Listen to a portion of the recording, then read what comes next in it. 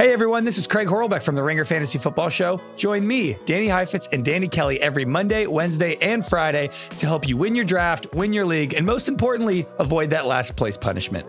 Follow the Ringer Fantasy Football Show on Spotify.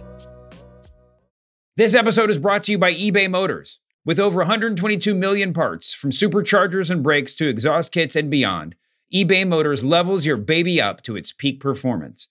And with eBay Guaranteed Fit, your part is guaranteed to fit your ride every time or your money back. With all the parts you need at the prices you want, it's easy to bring home huge wins. Keep your ride or die alive at ebaymotors.com. Eligible items only. Exclusions apply.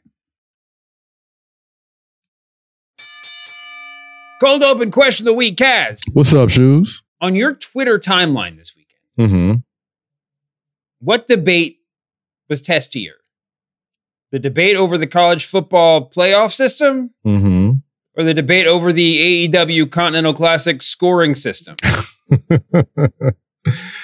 This is such an unfair question because so many more people care about college football. Well, I don't know what your time. Listen, there was a lot of AEW chatter this weekend. Yeah, of course, and the Continental Classic is going to be very interesting. But I think this is the first of its real kind. I think on the United States front, I think the closest one we can relate to is the G1 Climax. And even as a fan of G1 Climax matches, even I'm still kind of iffy on how round robin scoring systems really work. My math, nobody told me they'd be math in my wrestling fandom.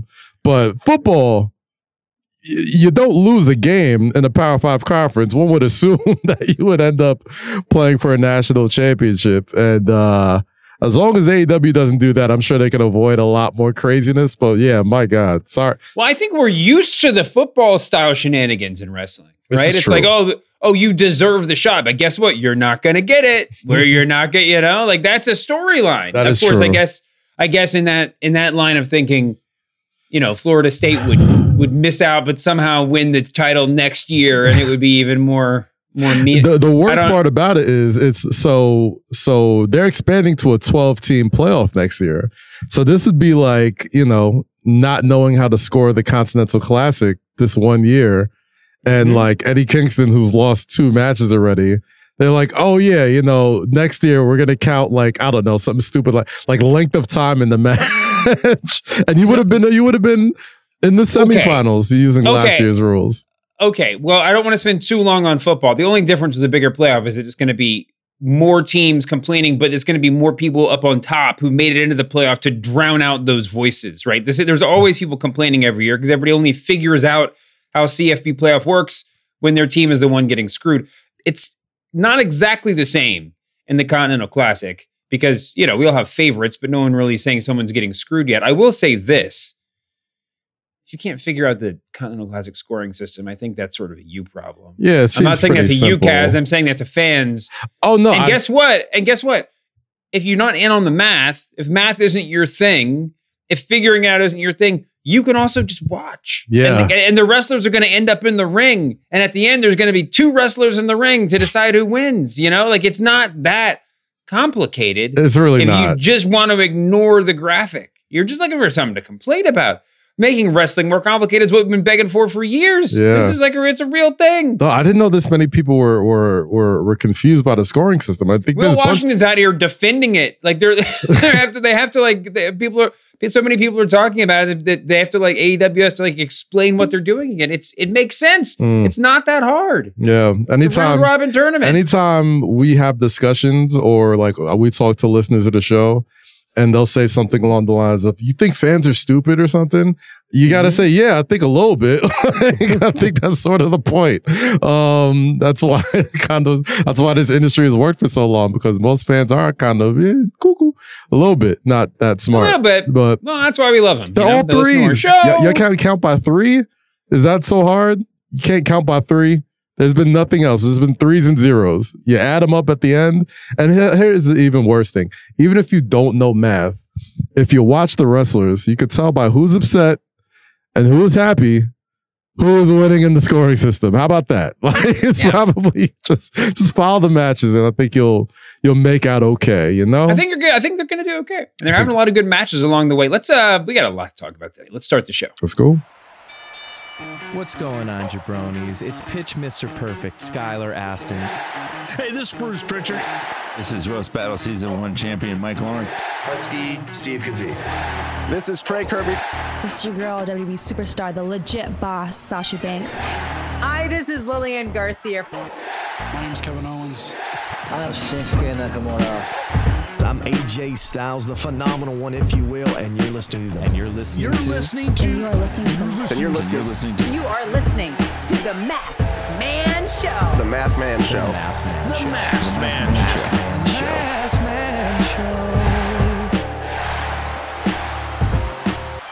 Show. Welcome to the Masked Man Show with Kaz. How you doing, buddy? I'm doing good, bro. How about yourself, man? I'm doing okay. Still a little bit under the weather. It's never going to end. You sound a lot better than he did on Thursday, I must tell you. I'm awake this time, so that's helpful. You sounded like somebody's putting you in the Boston Crab for a while. Like you was just out of breath after 5 What would be the hardest wrestling move to do a podcast while in? Is it the Boston Crab? It's got to be the Boston Crab. Are you kidding me? Somebody just sitting on your back and stomach and diaphragm. How do you even take deep breaths in a Boston Crab? You know, what would be harder, the Boston Crab or Earthquake doing what was his finisher called? The Avalanche? Was his finisher move? Would he just sat on you or just big splash to you? I guess. The sudden impact would make it hurt, but I think the elongated, submission, like the Boston Crab, could last anywhere from 5 seconds to 5 minutes. A quick splash, it's gonna hurt for about 3 seconds. Then he'll get up off you.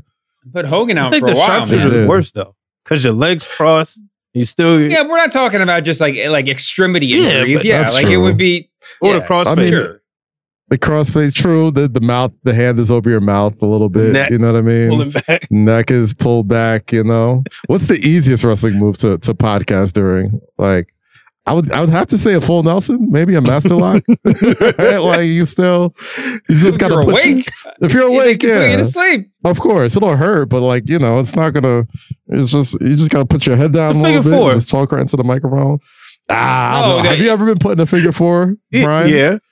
The figure four is one of the most legitimately painful wrestling moves there is. Compared to the rest of them. Painful. Yeah. Like by far the easiest wrestling hold to do a podcast through is Cena's STF because it never touches you. He just kind of squeeze your cheeks together with his biceps. Just getting a little getting a little light pressure on your back from leaning on you, and that's it. And it does kind of give you a nice little hamstring stretch that you would do on your own anyway. So it kind of feels good. You get loose. Like it. I like it. And you have a great special guest on the show, John Cena, the whole way through. Word. And he won't have to obstruct his voice or anything. We could have when we get John Cena on the podcast, if we do this in person, be put us in the STF. And we got a podcast for at least 5 minutes to prove this theory right or wrong, if it's possible. He's going to be so mad at the insinuation that he's just going to lock it in real tight. Oh, yeah. Isn't the story that he stopped doing it? The business, didn't he do it super light because he actually took Edge? Didn't he make Edge pass out or make somebody pass out right at the beginning when he started doing it? I don't know which one, but you could go back in some of the crazier John Cena matches. There's 4 or 5 STFs that he locked on pretty tight. You're just like, God damn, that's if I remember correctly, I think Edge was one. I think JBL could have been another one. There were some ones where he was not letting go, and that muscle, that bicep, when that gets around you, bro, there's no escape from that shit at all. Anyway, yeah, is John Cena coming back for WrestleMania, or is he done? I don't think he's done. I don't think he's done. Not done, but the run is over. He's back to Hollywood. He's got people whose careers depend on him. He's very conscientious about that. It seems to me. If I had a chance to get him on WrestleMania, I think John Cena United States title match with Logan Paul or something. You know what I mean? I think Logan Paul. Oh, well, let's do it. Let's talk about. We've said we're going to fantasy book WrestleMania. I also want to talk a little bit about Wrestlers of the Year because I was talking about this with Cal, who you all know is one of Brian's co-hosts on Wednesday Worldwide, also the wrestling editor of TheRinger.com. And we were trying to figure out who. Well, we were talking about Swerve. Okay.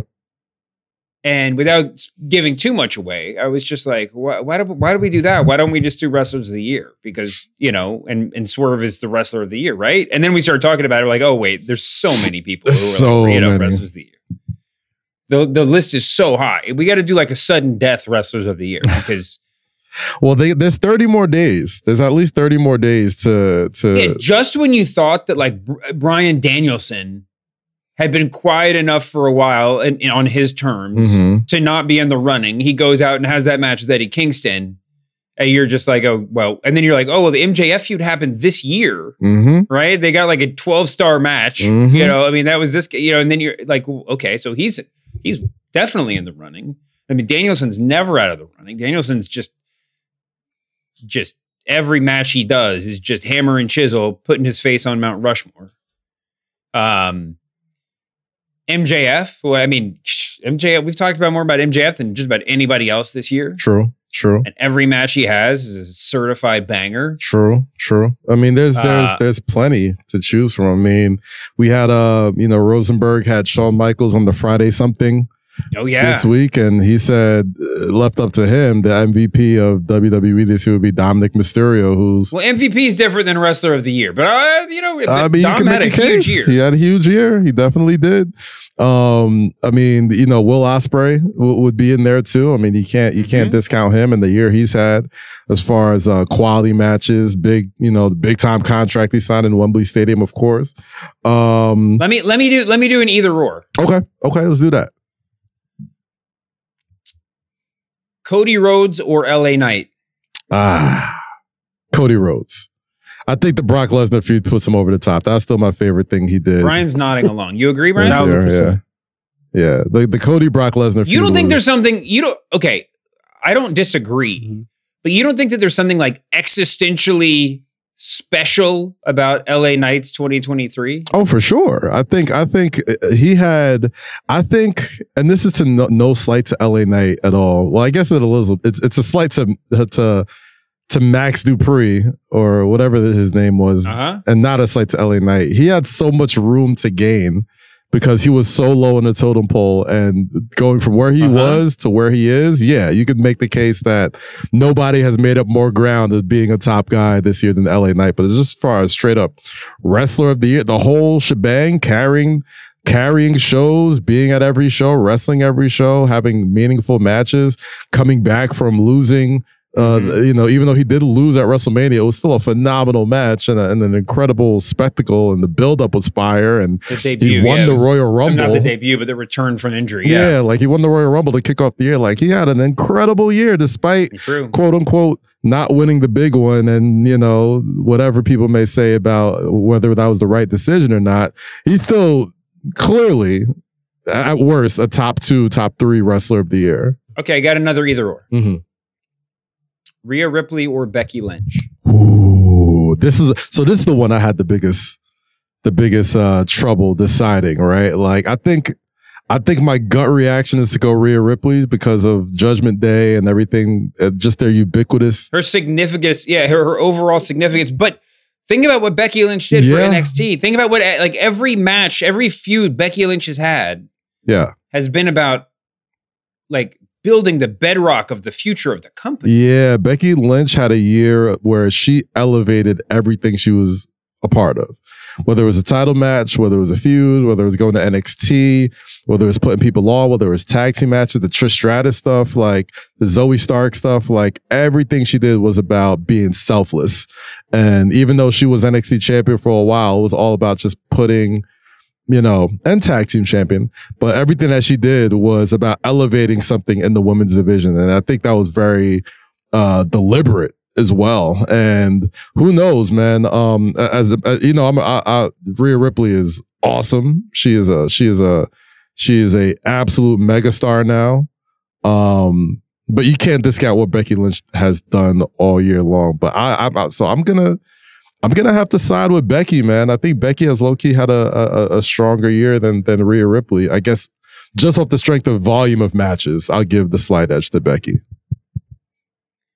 I don't even know what to do. Because now I have my editor's hat on, right? I'm like having these conversations with Cal, and I'm just like, no, this has got to be a real informed decision. This isn't just a passionate fan one. For sure. When you're talking about female wrestler of the year, where Wrestle Purists had put a tweet up, they got a lot of people talking, and it was, I think Becky and Rhea were both on there, and Julia was on there, and I mean, you can make the case for Athena. And Athena was on there. Yes. Now, if you want to go, I don't know who you make the case for in the AEW main roster, right? I mean, I guess you could say Toni Storm, which had a hell of a year. Her matches are always really good, but it's been a little bit round robbing over there. Athena there's a really strong case, but they don't do her any favors by the way that they overall treat AEW. I mean, Ring of Honor within the Ring of Honor TV show. I'm not exactly sure why. All the Ring of Honor belts are and Ring of Honor champs are constantly on AEW TV, but Athena doesn't get the call. Like, she's the best wrestler on the freaking roster. It's so strange. But at least you have the plausible when you're making these arguments. This is like the college football playoff system. You got to figure out you have plausible deniability, right? You have plausible deniability, and you can just say, well, whatever. Ring of Honor is not even AEW, it's not, and it's certainly not WWE. So I can, it's not quality of competition so much. It's just we can sidebar that for now. True, but I mean, even with all that, I mean, what about a year that Tiffany Stratton had, or what about Roxanne Perez, or the NXT not woman? Her peak year, but I do like what they're doing with her. I mean, I feel like overall, the best women's wrestling probably took place in NXT this year. You know what I mean? Just match for match. I mean, every, whether it had to do with Becky's run, the rise of this whole new crop of dope women, and, the fact that, a lot of times they get more time on NXT than they would on a Raw or SmackDown. I think you can make the argument that, the women's wrestling. The Rhea Becky thing is it's fun to imagine how we're going to look back on this period in the future, right? When we look back at the peak years of pro wrestling, we look back at the Attitude Era, the female wrestlers that we think about were icons sort of separate from the women's division, right? Chyna, Lita, Trish, they had matches and stuff. Lita and Trish obviously did, but it was about them as characters and really their significance to the men's roster. I mean, the overall product. And you could say, I guess that makes the case for Rhea Ripley a little bit, right? I mean, if that's the way that we're going to look back on this. But what Becky's doing is changing the course of history in a certain way. What Becky's year has been about making sure we don't look back on this era as women only matter when they're, as it relates to the rest of the wrestling universe. Yeah, she's had a year similar to John Cena's United States title run, where it's he's kind of done everything. And the main event scene is getting a little crowded. So she took a mid-level title and just put it on the map, and made people every single week. I think the John Cena, Becky Lynch sort of year that she's had. A lot of folks that are even John Cena haters, or I won't even say John Cena haters, but people that were just indifferent on John Cena, even they had to be like, "Hey, man, this dude." You got to respect what he's doing. And I think the same could be said for Becky Lynch, where it's even if you're not a Becky Lynch supporter, you got to appreciate what she's done in taking what was essentially, she essentially treated the NXT women's title like the women's intercontinental championship, where it's just I'm just going to take this title. The women do not have a mid-level championship that is a fighting championship, and I'm going to turn it into this. And that's what she did. And she made Lyra Valkyria out of it. It's true. We haven't even talked about Io Sky. He's had a hell of a year. Yeah, Bayley's coming on strong at the end of the year. That we're not. Bianca Belair does not deserve to be in this conversation. I say that with such great love. What a strange space she's in. But I think we'll see a big turnaround for her in the next year. For sure. Her significance and everything else. For sure. She took some must-deserved time off, I would say, too. Sari, a lot of people are going to say. Mm-hmm. Mm-hmm. Again, I don't know about this company she's working for now. Trinity Fatu, man. What about Trinity? I mean, she put on for Impact. She's doing intergender matches. She's possibly, arguably, the biggest draw in that company in the year where they really saw an upswing in popularity. I mean, you could throw Trinity's name in there too. Yeah, absolutely. So a lot of people who've had great years. This is so tough. Jamie Hayter. I mean, thankfully, we don't actually have to do it, but Athena's year has been absolutely sick. Julia, too. I think Julia might be the answer if you want to like make the Athena pick, but like factor in bigger stakes. I don't know, man. I don't know. But I'm taking Becky Lynch. That's my answer. How did we get here? Oh, we're talking about wrestlers of the year. Well, then let's just do the other side then. Okay. This episode is brought to you by eBay Motors. Passion, drive, and patience. The formula for winning championships is also what keeps your ride or die alive. eBay Motors has everything you need to maintain your vehicle and level it up to peak performance. Superchargers, roof racks, exhaust kits, LED highlights, and more. Whether you're into speed, power, or style, eBay Motors has you covered. With over 122 million parts for your number one ride or die, you'll always find exactly what you're looking for. And with eBay Guaranteed Fit, your part is guaranteed to fit your ride every time or your money back. Because with eBay Motors, you're burning rubber, not cash. With all the parts you need at the prices you want, it's easy to make your car the MVP and bring home huge wins. Keep your ride or die alive at ebaymotors.com. Eligible items only. Exclusions apply. Who's your male wrestler of the year? You don't have, this doesn't have to be final. Just throw out a name. We'll argue about it. Like, is Roman Reigns in the running? Has he wrestled enough to be the wrestler of the year? Yeah, he can't. I understand Roman's significance. Obviously, you won't find a bigger acknowledger and tribal chief supporter than myself. But I mean, it's hard to put him as a wrestler. He's definitely the biggest draw. He's definitely the biggest star. I mean, obviously, all the superlatives goes without saying. But he just didn't wrestle enough. It's hard for me to have him as my wrestler of the year. We haven't talked about anybody on this podcast as much as we've talked about CM Punk. Is he allowed to be in the running for wrestler of the year? We got to make up a different award for him. We could give CM Punk. We could make up a different award for him, or just acknowledge that we're saying pro wrestler of the year, in which case he's winning, right? I mean, like there are years where like Hulk Hogan was pro wrestler of the year, I'm sure, just working the same 12-minute match all around the circuit, where he did 3 moves and put his hand to his ear. He's the Roman Reigns needle mover of the Roman Reigns Memorial needle mover of the year. Is CM Punk. Memorial. But my wrestler you just killed Roman Reigns on this podcast. That's terrible. What, you got to kill someone to have a memorial? You just said Roman Reigns memorial. Yeah, I think so. Really? I think they have to be dead. Yeah. Oh man, I didn't know that. I don't want to kill him.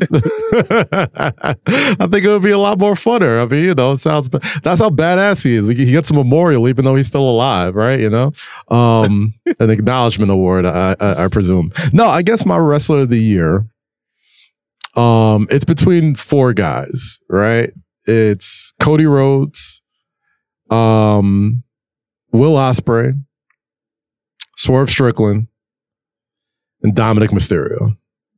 Those are my 4. Dominic is not in this conversation. Why isn't he? Nobody in wrestling gets a bigger reaction than him. Nobody in the company has worked more. I saw some stat. I think that the people who wrestled the most matches. Yeah, but Dominic has still had like 6 good matches. But all those matches were must see. All those matches are, he's in the running. I'm not saying he is there. I mean, I feel like you could make a case for Seth Rollins also. I think he's had an incredible year. I would expect someone I would put Rollins in there over Dominic. I mean, I don't want to not acknowledge the year Dominic has had though. He went from a guy he deserves his own category. Right. Like he went from a guy who I thought was, I mean, remember when he was tagging with Rey Mysterio and he was just kind of like, His year's been insane. His year's been absolutely incredible. Yeah, and it started when he was like invading his parents' house on Thanksgiving with Rhea and like doing these viral videos. That's when it all started, yeah. And then like going with Bad Bunny and building this whole thing up, like there's a lot. There's a lot. Maybe he's not my wrestler of the year, but he's getting a few first place votes. Definitely interest of the year. WrestleMania. For sure. Dominic gets some first place votes in my book. But if I had to, I mean, Are you talking about just WWE? Or No, are you just I'm throwing saying- MJF out with the bathwater here?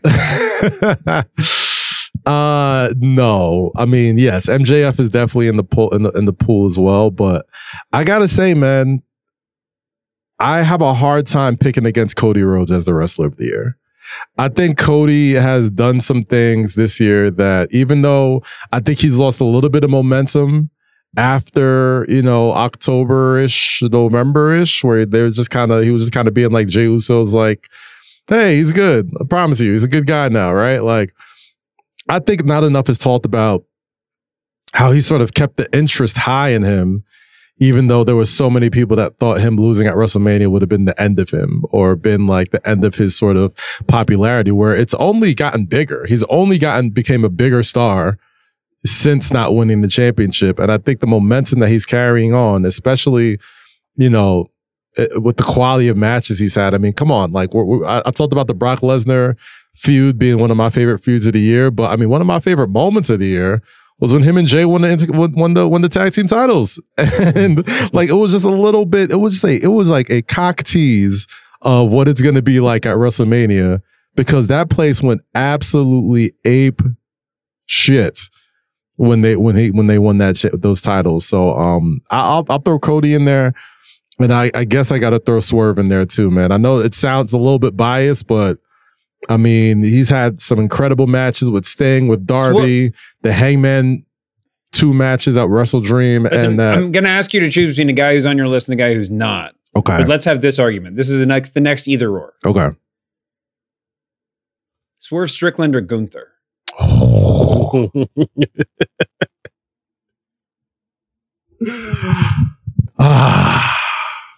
I'm going with Gunther. I can't believe. Really? I'm going with Gunther. Yeah. My gosh, he wasn't even on the list. He wasn't. You're right. But and this is why. This is why I didn't prepare. I didn't have my list of names of people who I've loved this entire year. But I mean, Gunther, he has done with the Intercontinental Championship nobody has done in the past 20 years, I want to say, and make it a real, legitimate main event, important title to have. He's never had a bad match. I've never seen this dude have a match that was boring. He is no nonsense. He is meat and potatoes, but man, I don't think there's anybody. The biggest compliment I can give somebody is that I don't think there's anybody in the world you could put in a ring with him and the match would suck. He can get a great match with anybody, and he still has final boss vibes. Now, Swerve, on the other hand, much as I love Swerve, I think he really came on strong from the second half of the year on. I think from like All In to now, like if this is the beginning of the year, like if his beginning of the year started at All In to now, he'd be my no-brainer wrestler of the year. But I do think, there was a little bit of hiccups with the first ideation of the Mogul Embassy and having like those members kind of come in and drop off, and the AR Fox of it all, and Parker Boudreaux and all these people. They were still sort of figuring Swerve out. And, he's had Trench. Yeah, Trench, that too. Everybody guy keeps forgetting Trench. How could you forget that guy? There's your wrestler of the year. But nah, I mean, I gotta give it to Gunther over Swerve, man. Well, Brian, who do you take? Between those two, Gunther. What? You guys are crazy. I don't want to get shot while trying to do a It's podcast. close as hell. It's extremely close. Is it? Swerve is as good a wrestler as Gunther. I know that's heresy to say it, at least that definitively. I don't think it is. I think it's pretty easy to say. Swerve could have a good match with anybody in the freaking world. Yeah, of course. Yeah, all I'm saying is, as far as his year is concerned, okay. The beginning of the year, his I just don't think. I think at some point, you're right. You're absolutely right. Gunther's had a more solid year. He's had a more complete year. He went the distance in the Royal Rumble. Say that. He went the distance in the Royal Rumble. He had a classic at WrestleMania with Drew McIntyre and Sheamus, and the match with Chad Gable, classic. Just incredible match after incredible match, and even as dominant as he is, he still has had like this innate way to make everyone he goes in the ring with look like they have a chance until they don't. And it's just like, oh man, he's the absolute truth. It's good. He can finish a match in different ways. He can hit you with the power bomb. Yeah. You know, he can Boston Crab. We're sort of in kayfabe land here because yes, he can do that, but that's sort of his gimmick too, right? I mean, anybody could do it. That's what makes it fun to watch, though. You know, Swerve can also bleed into your mouth. Like that's also a thing where that's cool. Body of work. Okay. Oh, here's a weird one. Okay. Jey Uso or Christian Cage? That's a good one. That's a very, very good one. Now, Christian Cage, obviously, his patriarchy gimmick. The fact that I think you have to grade everything with Christian on the curve because he's one of those guys who a lot of people thought wouldn't be doing this anymore. So I think just anytime he gets to have a match where you're just like, holy shit, this guy still got it. Not only does he still got it, he's probably better than he's ever been. I think you got to give him like more points for that. But Jey Uso has been in the main event his entire year, even if he wasn't wrestling in it. He main evented night 1 of WrestleMania with his brother for the tag team titles. You know, I think his match with Roman Reigns was solid, but it could have been better. But I think his character development has been better than anything he's been able to do in the ring. I think his matches, you know, the thing about Jey Uso, though, I don't think he's really had a standout solo match yet. You know what I mean? Like, I don't think he's really had a match where I had to be like, everybody go out of your way to watch Jey Uso versus fill in the blank, right? He's had good matches. Don't get me wrong. But he hasn't had that match yet that made you really say, oh shit, this is I had no idea Jey had that in him sort of thing, you know? So I would say in that sense, I'd pick Christian over Jey Uso for that. Brian? That's a tough one.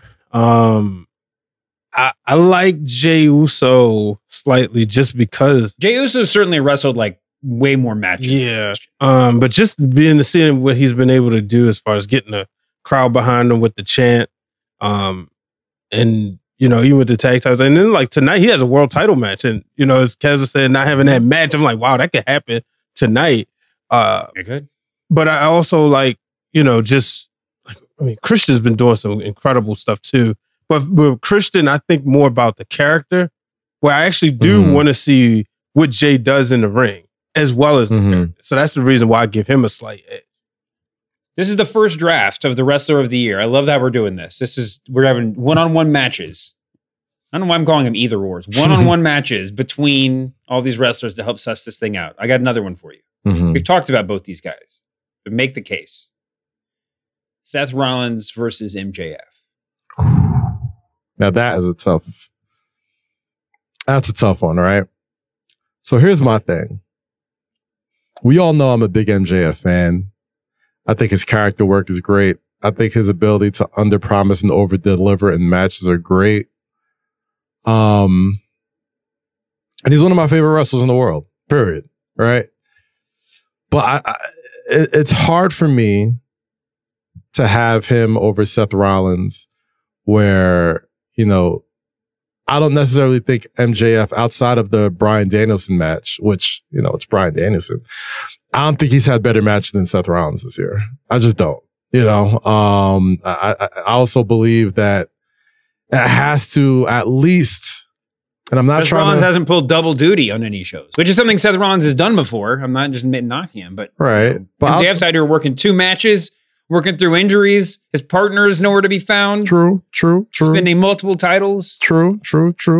But I have to be real. I think the sort of elephant in the room when it comes to MJF and AEW is that this sort of tumultuous sort of year AEW has had, the ups and downs and all that stuff, has kind of been at the watch of MJF as your top guy. And, you know, not to say everything falls on MJF's shoulders because of, you know, what's going on, but when you're comparing him to the other top guys, I guess you kind of have to, you know, put it all together and just see at the big picture. Like, do you think if, okay, I'll ask you this. If you're Tony Khan and Seth Rollins and MJF are in front of you with a blank check, who are you giving the blank check to? Wait, I get one check. I just got to pick between these two guys. You got a blank check. You got a blank check. None of these guys are on your roster. Who am I in this thing? You're Tony Khan. Who are you giving the blank check to? To say to be my main event guy.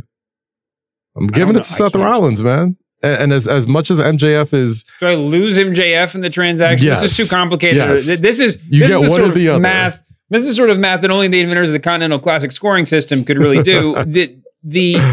Because losing MJF is so meaningful, but getting Seth Rollins, I feel like that I'll put it like the losing this. and the getting is a bigger deal. But if all that's in a vacuum, I'll put it like this. We're not talking about the PR reaction. We're talking about the on-screen product. Yes. I think I enjoy MJF's work better, but I'm still on the fence of him being a top guy over other top guys. No, Seth Rollins' year has been crazy. And, and I think that one of the biggest things about it is how, compared to a year ago, how we just accept him as a top guy. And quiet a year ago, the conversation was whether or not he deserved to, like, it was all about how he deserved to be the top guy, but is he going to be able to hold it down? Even his character work has advanced to the point where, who was it? I think it was Kevin Nash, who is a font of such wisdom. Right. I say that unironically. Yes, he is. Every time there's like a Kevin Nash thing that goes viral, I'm just like, uh-oh, I'm going to be offended by this. It's like, no, he's actually totally right. And I think it was him who said that Seth Rollins' character bothered him and he never really got it. And then one day it just clicked and he was like, oh, he's Macho Man. Yeah. And then it makes perfect sense. Seth Rollins has gotten to the point where, yeah, he's Macho Man, but he is not late stage like WCW, but he's like WWF champion era Macho Man, where he is both this outsized character and a fully functional cog in the system. Yep. Right? He can be nutty, but he can also just do the things that you need day to day from a champion without being like distracting. Yep. And just going from my own sort of personal rating system, if Roman Reigns can't be my wrestler of the year due to work rate, and even though MJF has pulled double duty at big shows, they don't work house shows, right? Like Seth Rollins does TV. Yeah, I mean, he's also doing, he's wrestling 4 times a week. You know what I mean? And defending that championship. So it's like, I think that's like a marginal thing because it's not like anybody has any choice in this. True. Right? True. I'll say this. I will give the slightest of edges to Seth Rollins. But if you put MJF a one-on-one against almost like 90% of other wrestlers that you'll name, I'm picking MJF. I should hope over 90%. Yeah. I think I give the slice of edges to MJF because for better or worse, the company's built on his back right now. And Seth wants to be that guy, but is not that guy yet. Because the company's because WWE doesn't need him to be. No. Right? That's true. But I don't know. It's tough. It's very, very tough. It's very tough. They both have had great years. I have so much fun watching MJF so much of the time. I can say honestly that like it's not always my cup of tea. Mm-hmm. If I was going to pop in one retrospective DVD of 2023, I might choose Seth Rollins. Mm-hmm. But I think I give the slight edge to MJF. I personally enjoy MJF's work, character work, more than I enjoy Seth Rollins's. But just objectively speaking, like it's hard for me to put MJF's in-ring work over Seth Rollins' in-ring work. I mean, lost in all this, right? Like, yeah, Seth Rollins may not be a quote-unquote top guy in WWE because there's other top guys in there, but he's helping establish a brand new world championship. You know what I mean? For the entire year, which could be argued, more important than anything that a lot of people are doing. Like whoever has to kind of, the fact that he's been the one and only world heavyweight champion so far is because he's trying to set a bar that has to be cleared eventually. And I think that's probably as tough a gig as anything that you can do in WWE or anywhere in professional wrestling. So I think that gives him another slight edge for me as far as Wrestler of the Year. All right. Well, Brian, what's your take on that? MJF or Seth? I gotta go with Seth. I like both of y'all points. I just look at what Seth Rollins, the matches he had with like Logan Paul and then AJ Styles to win the title, wrestling with a bad back. you know, kayfabe or not. I believe that's 100% real. But and then the war games and everything he's been doing, I got to go with Seth Rollins. But it's no spite to MJF at all. It's just I love what Seth Rollins. Like I said, if you match up MJF against like 90 or 95% of other wrestlers, I'm probably gonna pick MJF. But like I just can't.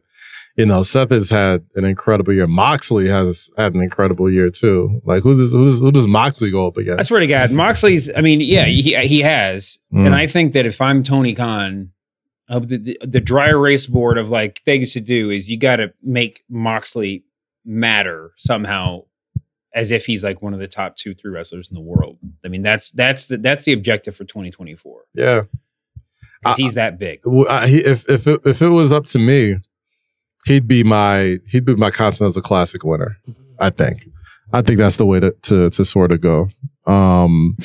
That's how you establish that thing and make it you know, mean something years past, like year after year after year, you know. So and on top of that, I think AEW's heyday. I don't know, man. I don't disagree with you, but I just don't. We've seen Mox's interim champion is not always this thing. Mox is a I don't know. He's not a totem. I think Mox versus MJF is what matters. I think having Mox involved in every top tier storyline because he's that guy, because he's that dangerous, because he's that vital to the company. But I'd argue that AEW's peak was when Mox was at the top as the world champion. I think when they were absolutely clicking was when the show revolved around him and being a world champion and being able to not just be a fighting champion, but be a fighting champion all over the world. You know, there's a lot of the AEW DNA in Jon Moxley's entire character, as far as just being a superstar, somebody who's known the world over, but is also a no nonsense, no bullshit, like straight up grappler that can go with anybody. He could do hardcore matches. He could do, you know, MMA style submission, you know, grapple, ground and pound, all that type of stuff. Like he's got it all, man. And if you want to make that Continental Classic mean something, I think he's the guy who wins it first and, you know, turns it into something. Ryan, Jon Moxley or Brutus the Barber Beefcake, wrestler of the year? I mean, Brutus had a couple media appearances. All right. Well, that was a good first draft. We'll use that to move on. We're going to talk about this every week now. And we're going to figure out who the wrestler of the year was. By the end of the year, we will have a good one-on. If you're listening to this, you have a good one-on-one. You want us to debate who's better, one person or the other. Give us the one-on-one. You can tweet it, Brian. Tweet it, Ringer Wrestling. We'll have that debate. So let's keep fantasy booking, man. Is there any news that we actually have to get to? That Brian match was so sick this weekend. I'm a FTR and the House of Black. I mean, the House of Black is over like Rover, and I wonder if it's partly because they're so different than everything else. Yeah, people just pop. You know, it's like the way, like if they sent out, you know, Gilbert with the Undertaker costume and intro at a house show, people would still go nuts, right? I mean, people, it's just like you just react. Yeah, great presentation. But I really enjoy them. They're very good. The House of Black. Some of the AEW fans really hate them right now, like the real nutty ones. Yep. After CM Punk left, they're trying to like get rid of all the people who've ever expressed discontent or then rumors they're discontent. But man, House of Black. AEW they fans should be super are vital. Hilarious. WWE's got their fair share. They sure do. Wrestling fans on the internet. Wrestling fans in general are just fucking hilarious. Yeah, man. I really was into I know we just spoke about Moxley before, but like he cut this promo, I think after Dynamite that they showed on Collision, where he was basically saying like, you know, if me being in this tournament was like not a good idea, I'm not gonna know until it's too late. And like it was so good. People were like, yo, like is Jon Moxley all right? Like, is he like really, you know, physically, mentally all there or whatever? And talking about fighting his way out. I thought that was some of the best promo work, you know, I've seen in a long time from him. And I thought that was really compelling stuff. And I think that's probably one of the big reasons where I'm like, that might make the most sense for him to either win it or at least get to the finals and and then, you know, eventually just be just run out of gas. You know what I mean? Like it seems like the story that they're sort of telling with Moxley. But yeah, man, Collision was cool. I went to Barclays Friday for SmackDown to see Randy Orton and everybody that was over there. LA Knight. It was a great show. I got to see a lot of folks that I hadn't seen in a while. They were all very, very nice. And man, it's all that. Yeah. Posted a picture with Triple H and Wale. Backstage in Gorilla. I got the point. You got the point? Nice. You got the finger point? Got the point, man. I got the coveted. Does that mean you're going to Orlando? You're going to start training? I think so. I'm gonna take some back bumps. But it was an interesting conversation that was happening back there, man. Not just between Triple H. There was a lot of people back there. William Regal, Heyman, Seth, Cody, Dom, Solo, Jimmy. It was just really good to see, that they're a traveling family, and it's always nice catching up with folks that I hadn't seen in a while. And they always have really nice things to say about the podcast and about us in general. And just seeing how much more,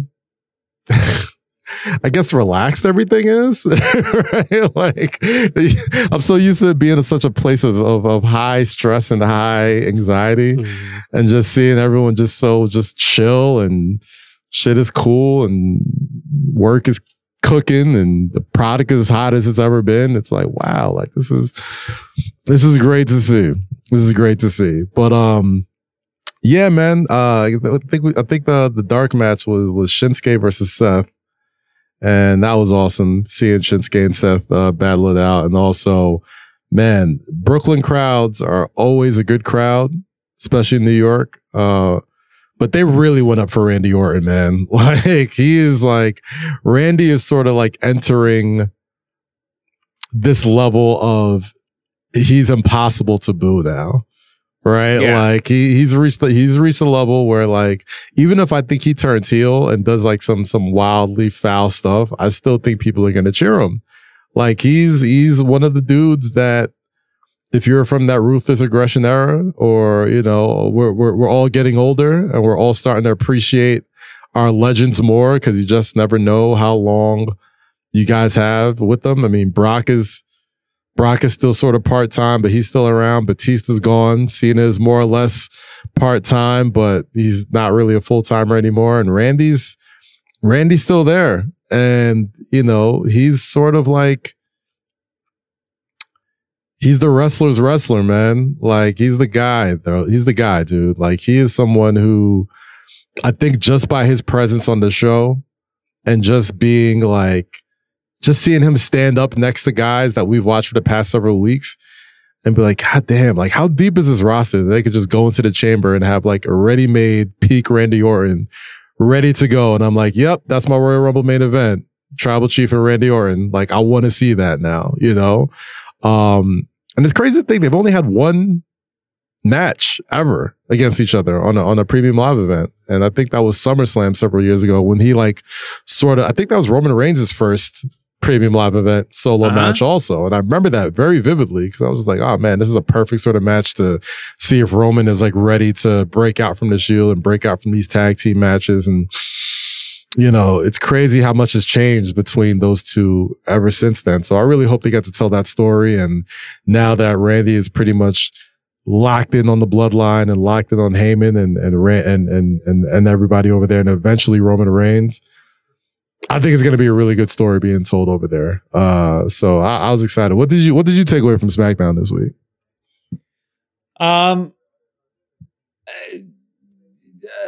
It was a good show.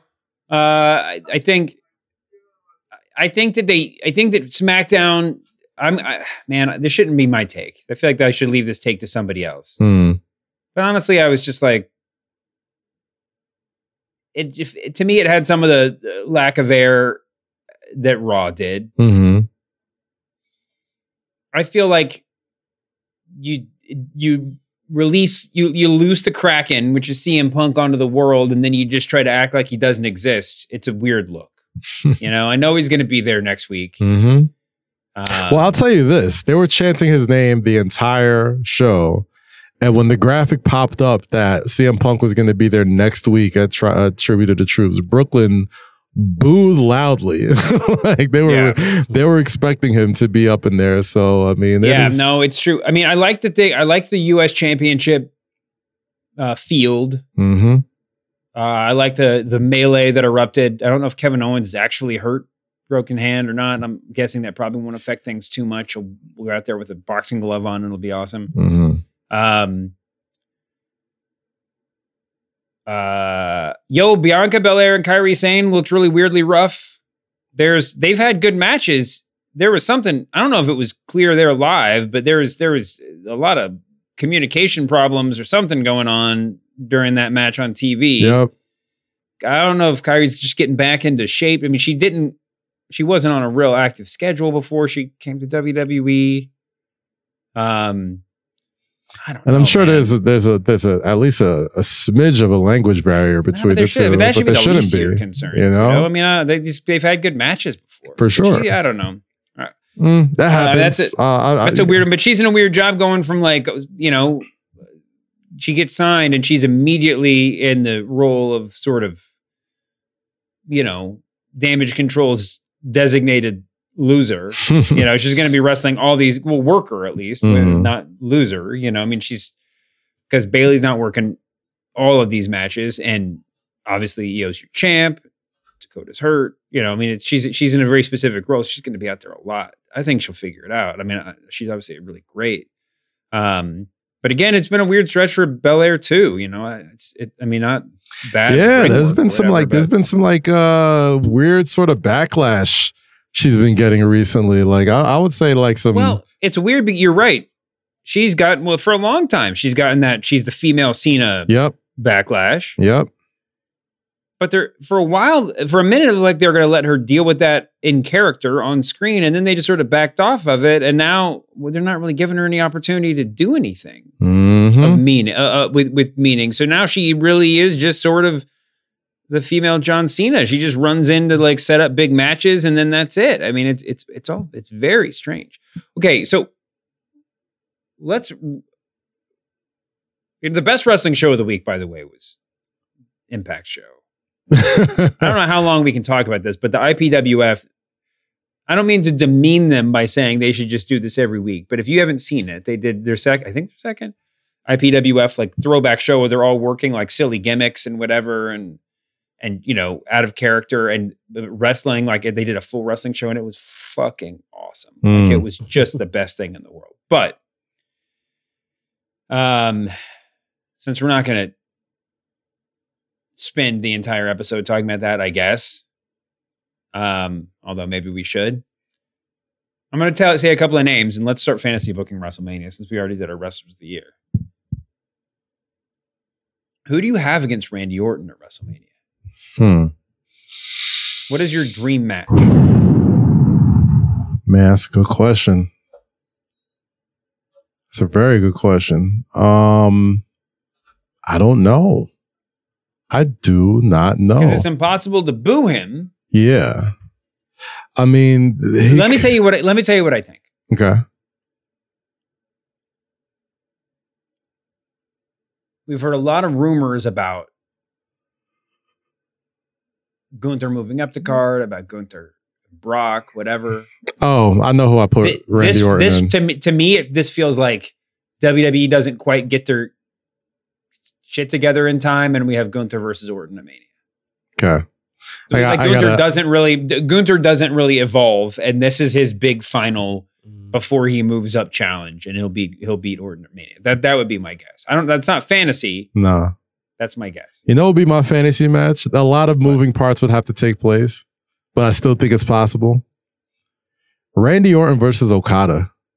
Right? Can you imagine? Now we're just going crazy. Well, Okada's about to be a free agent. He's about to be a free agent apparently. And there's been talks allegedly. But Randy's officially a SmackDown member now, I guess. So that kind of messes up the Gunther thing. True. But okay, maybe yours is closer to reality than mine. Orton versus Okada at WrestleMania. Banger, ill poses, just clean ass, smooth ass wrestling for 30 minutes. That's Okada's debut match. It's got to be his debut match too. Yeah. Bring the Rainmaker. That would be absolutely sick. To WrestleMania. Hell yeah. Oh my God. That's an opening match at WrestleMania. Open the doors and then just blow the roof off of that shit. How big is Randy Orton right now?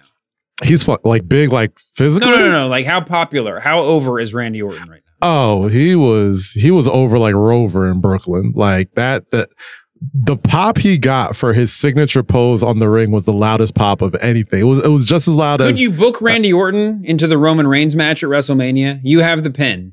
Mm-hmm. Could that be the number one match? I think funny enough, like I did think there's a way there, right? I do think there's the story that you can tell with Cody and Randy, whereas Cody is more or less Randy's on-screen sort of mentor, I would say, but Randy is Cody's mentor, yeah. Yes, yeah. Sorry, I must have said that wrong. But I mean, there's ways in there. There's definitely ways in there that you can finish the story with Randy and Roman and Cody, and maybe you do the whole Daniel Bryan thing where you just stack the odds so highly against him that this sort of makes up for last year or whatever on some Rocky shit. But nah, I wouldn't do that. I would just run it back with the one-on-one.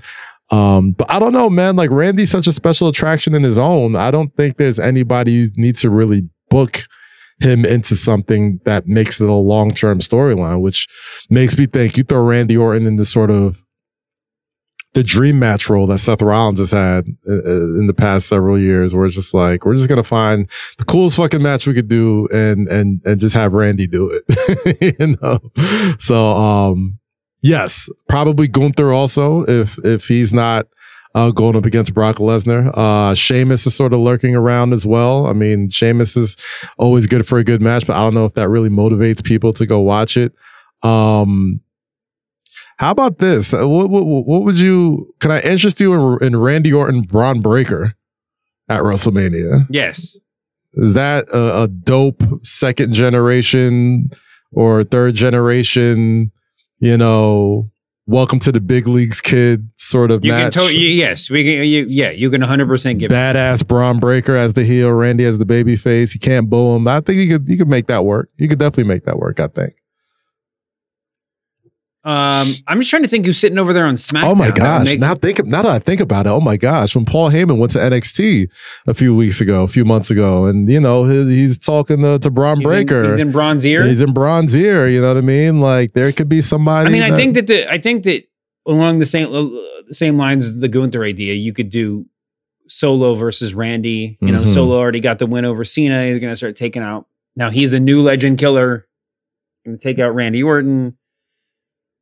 But man, I don't know. This is the tough dance card to get on this WrestleMania. WrestleMania in Philadelphia. 2 nights. I mean, there's going to be plenty of space, but I don't know. I mean, at some point you're just like trying to book singles matches into tag matches to make use of the time. What can we do? I mean, Okada would be insane. What can you do with a word that really, truly feels like it matters? I don't even know. I think Braun's in there. I think Braun's in that conversation. Braun's good. Mm-hmm. Hell, Braun's even good. Logan Paul's sort of in that conversation too, But I got. What's the dream Logan Paul match at WrestleMania? Is it LA Knight? Bendito, man. You kidding me? Logan Paul, Bad Bunny. Shut it the fuck down. That is a 5-star classic waiting to happen. Do you need a vet in there? Like, I do think you need a vet in there. I'm just going crazy, and there's real life reasons why I'm not sure that match will ever really happen. I don't think that'll happen. Yeah, no, and they're also, even though Logan Paul is presented as a legit wrestler, and Bad Bunny in his own way, it would just look silly. Yeah, they have super. They've only been. The point in the is ring. that the point is that they're both like overcoming the odds. Yeah. When they get in there and wrestle professional full-time wrestlers. Yeah, they both been in the ring with like the vets of vets, right? Like guys that can carry a broomstick through a match. And not to downplay anything Logan Paul or Bad Bunny has done, but having 2 guys in there with no real anchor or real, person to kind of hold the match together, might be the greatest thing or the worst thing ever. But I think people would still want to see it. I'd want to see it. I think as of right now, the dream Logan Paul match is LA Knight for the US title. Yeah. And I think you kind of crown LA Knight and give him that moment to What's really. Your dream? I'm skipping all over the place. What's your dream Rhea Ripley match for WrestleMania? I don't know how long they could hold off on Rhea versus Bianca or Rhea versus Becky. It's got to be one of those two. Rhea and Bianca, I think, is a main event, a WrestleMania main event. But I also am not sure if it's a WrestleMania main event a year from now. You know, like, I don't know if people get cooled off on the idea of those two locking it up and how much time you can keep them apart. You have like a handful of very, very top flight female wrestlers in WWE, but we've seen most of these matchups before, right? Yes. I mean, we got, Charlotte and Becky Lynch are dancing around each other again, they're buddies, but we'll see how long that lasts. You talked last week about how they're teasing the horsewomen again. Obviously, Mercedes Moné, aka Sasha Banks. Come on now. Could step into any of these spots. Come on now. Yep. I think I agree with you. But also, and whatever you do with Bianca Belair, it's got to be part of a bigger project. And I don't know if you do that with Rhea. We'll see. Yeah, I mean, I love Asuka, but I don't think the Bianca Asuka match from WrestleMania last year really did her that many favors. Like, I think Bianca's at a point where she's either the main event or she's the main attraction. Like, I don't think you just throw her out there anymore. So if it's not against Rhea Ripley, it's got to be for a championship or against a megastar. Can you do Damage Control versus the Four Horsewomen? Like Bailey gets kicked out. Are there enough in Damage Control left? Yeah. Wait, 1, 2, 3. Yeah. If Dakota can go. If Dakota can go, you got Asuka, Kyrie, and Io versus Charlotte, Becky, Bailey, and Sasha. And then you do, you can do Rhea versus Bianca Belair as your big championship match. There it is. You did it. But that was almost, my gosh. I don't know if they've ever done, have they? I don't know when's the last time they've done a big multi-person tag match like that would tell a story at WrestleMania. So I don't know if that's a WrestleMania match. And also I'm sure there's at least 3 or 4 women in there that I want to see in solo matches at WrestleMania also. So, you put that in. I think a lot of that. Yeah. There you go. I think you in a elimination chamber in Australia. I think maybe you pull the trigger on Rhea versus Bianca there too. I mean, if you want to lean into Jane Cena and have Bianca go into the most hostile environment she's ever been in her life, have her walking down the aisle in Australia against Rhea Ripley. Oh my God. for the world championship. Like that's how you go full on. Yeah, she's the real Jane Cena now. And I think the next time you put Bianca Belair in the big picture in the title match, especially at WrestleMania time, you got to be talking about a heel turn or a major just something about evolving the character. And maybe that's the answer though. You're in Australia, like Rhea Ripley's going to get cheered. Like that's the time to do it, because otherwise it's at WrestleMania, like Rhea Ripley is going to get booed lovingly by everybody there. I don't know how you play off of that. I guess you can figure out a way through it to anything. All right, we got to get out of here. We've started fantasy booking WrestleMania. We started our wrestlers of the year. I got one more one-on-one for you. Yes. Before we go. Yes. Orange Cassidy versus Sami Zayn. Orange Cassidy, low-key, might be my favorite wrestler. I feel like a couple months ago I said Orange Cassidy was my wrestler of the year. Right? Like, I think we left him out. We kept forgetting to say his name. And we said earlier, that's why I'm saying it right now. This is why he should definitely be in the conversation. He should definitely be in the conversation. I'll say Sami Zayn sort of slowed his momentum kind of slowed a little bit after the tag team titles. Probably more significant 2022 overall. For sure. I'm giving it to Orange Cassidy. But in 2023, he was at the peak. Oh, yeah. The beginning of this year, he was at a place where almost no wrestler ever gets. Oh, man. Montreal. His peak was higher than anywhere Orange Cassidy's been this year by a long shot. Oh, yeah. I would say the match at Montreal, getting a pin, the pin over Roman and Solo. Walking out and at Crown Jewel with the outfit on, I thought was one of the coolest moments in WWE history. Honestly, just thinking about how he never would work Crown Jewel for multiple reasons, personal reasons, and that entrance was so incredible. But yeah, you could say his peak was higher, but I just think an overall body of work, just year-wise, I got to give it to Orange Cassidy. Definitely. Okay. Brian? Yeah, I got to go with Orange Cassidy. You know, the way he's been holding it down. And I love Sami Zayn, but Orange Cassidy slightly. I feel like I feel like Sami has... Sami Zayn was the tag team champ for like 6 months with Kevin Owens. Yeah. You're not giving any credit I'm going to give him guy? credit, but I just feel like... You know what he's been through? Yeah, he got to the top of the mountain and it all ripped away. He also broke up from a bloodline. He still came out with the big win at WrestleMania. He gets some negative points for that. Yeah. All right. I don't know if I agree with that one. But, you know, this is what this one-on-one's all about. No, Orange Cassidy's had an insane, absolutely crazy. All right, well, we've made a lot of big decisions today. We started making a lot of big decisions today. Yeah, ask me. We gotta do a weekly here. Weekly check-in. That's what I want to do. We're gonna every edit day until the last episode of the year. We're gonna figure out we will figure out the wrestler of the year and figure out the main events of WrestleMania. Well, who's CM Punk fighting at WrestleMania? I'm not at liberty to talk about that. You know the answer? I do. Well, I have a good idea, but I know who I'd want to see. Who would you want to see? Seth Rollins? Roman Reigns? Mixture of both. Triple threat? Yeah, I mean, there is. I think Seth Rollins Stone versus Cold Steve Austin. That's the match to me. That's the match I want to see at WrestleMania. I don't know if that's going to happen. I'm sure it's out there. I'm sure the possibility. It's not even 2024 yet, so I'm sure many things could change. But that is my dream match. Who goes over in that match? Punk. Put him to sleep. Punk's got to win. You got to give Punk something. Because I don't want Punk as my world champion. If I have the bet at the Ben, I don't want him as my world champion. I want him as my special attraction.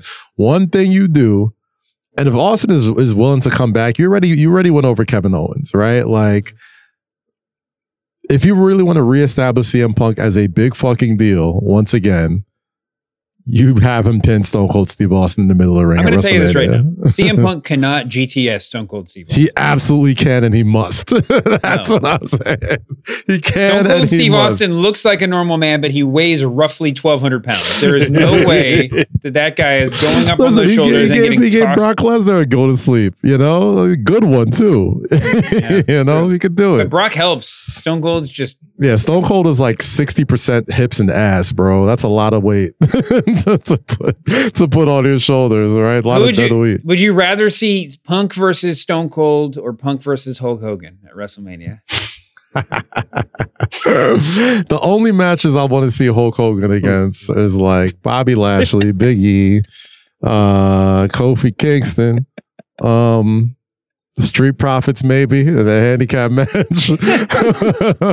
That's the only Hulk Hogan matches I want to see in the 2024, bro. That's it. Hell, give Hulk Hogan versus Trick Williams. That's all I want to see. I can book that. Whoop that trick. Can you imagine 70,000 people chanting "whoop that trick" on Hulk Hogan? Are you kidding me? That would feed generations, bro. But I will say this, another match that I think I want to see at WrestleMania, but wouldn't happen at WrestleMania, but I think is the feud I'm looking forward to the most with CM Punk is CM Punk versus Cody Rhodes. I think that is going to be the one that, I know the Seth stuff is personal and obviously he's got stuff with Roman Reigns and Paul Heyman, but I just think there is so much good shit to be had between the Cody Rhodes and CM Punk eventual rivalry about who really was the voice of the voiceless, who really was the person living their raps out there between Cody Rhodes and CM Punk. And that's going to be something. I hope they hold off on that till after WrestleMania and just like rock that out until SummerSlam. You know what I mean? Like, I think that's going to be... Punk will be gone by then. That's true. That is true. Yes. You always got to... Get in all your stuff because it won't last forever. All right. Great show. Thank you for doing this. You want to get your plugs in on the way out? Yeah, man. You can catch me on Count at Fanatic Sportsbook Monday, Tuesday, Thursday, and Friday. Say Less with Kaz, Loki, and Rosie. You can always listen to that on my podcast feed. thank you so much again for all the shout outs on Spotify Wrapped. I'm trying to get back to, I've made at least 5 videos to people replying and thanking them for listening to the show. I don't do a lot of engagement with like our actual listeners. So I want to try and do as much as I can before Spotify Wrapped is done. So thank you so much for those. And, you can also catch me on WWE Ultimate and This Is Awesome on Peacock right now. You can find me here. You can find me on the Press Box. Be sure to listen to all of the great shows on the Ringer Wrestling Show feed. Run Wednesday Worldwide, Cheap Heat, and of course, The Masked Man. I got one more shout out, Dave. And? One more shout out. Shout out to ASEW Wrestling, ASEW Wrestling. It took place this past weekend in Charlotte, North Carolina. An incredible independent wrestling event with dope black creators, dope black wrestlers. Shout out Darius Lockhart, Faye Jackson, Trisha Dora, all the incredible dope black performers that put that show together. I think Luke performed also. Shout out my guy, Say Less performer as well. A friend of the podcast, Say Less. Shout out Big Swole. And continue to support independent wrestling, man. Man. Follow them at ASE Wrestling on X or Twitter. I'll plan a trip to Charlotte all around. Check it out, man. It's fire. Check out Impact. As mentioned before, check out if you didn't see Eddie Edwards' post-match promo, check that out. There's a lot of things of beauty in pro wrestling right now. Trying to think, is there anything else that we didn't talk about? Check out O'Shea Jackson Jr.'s tweets. He's great.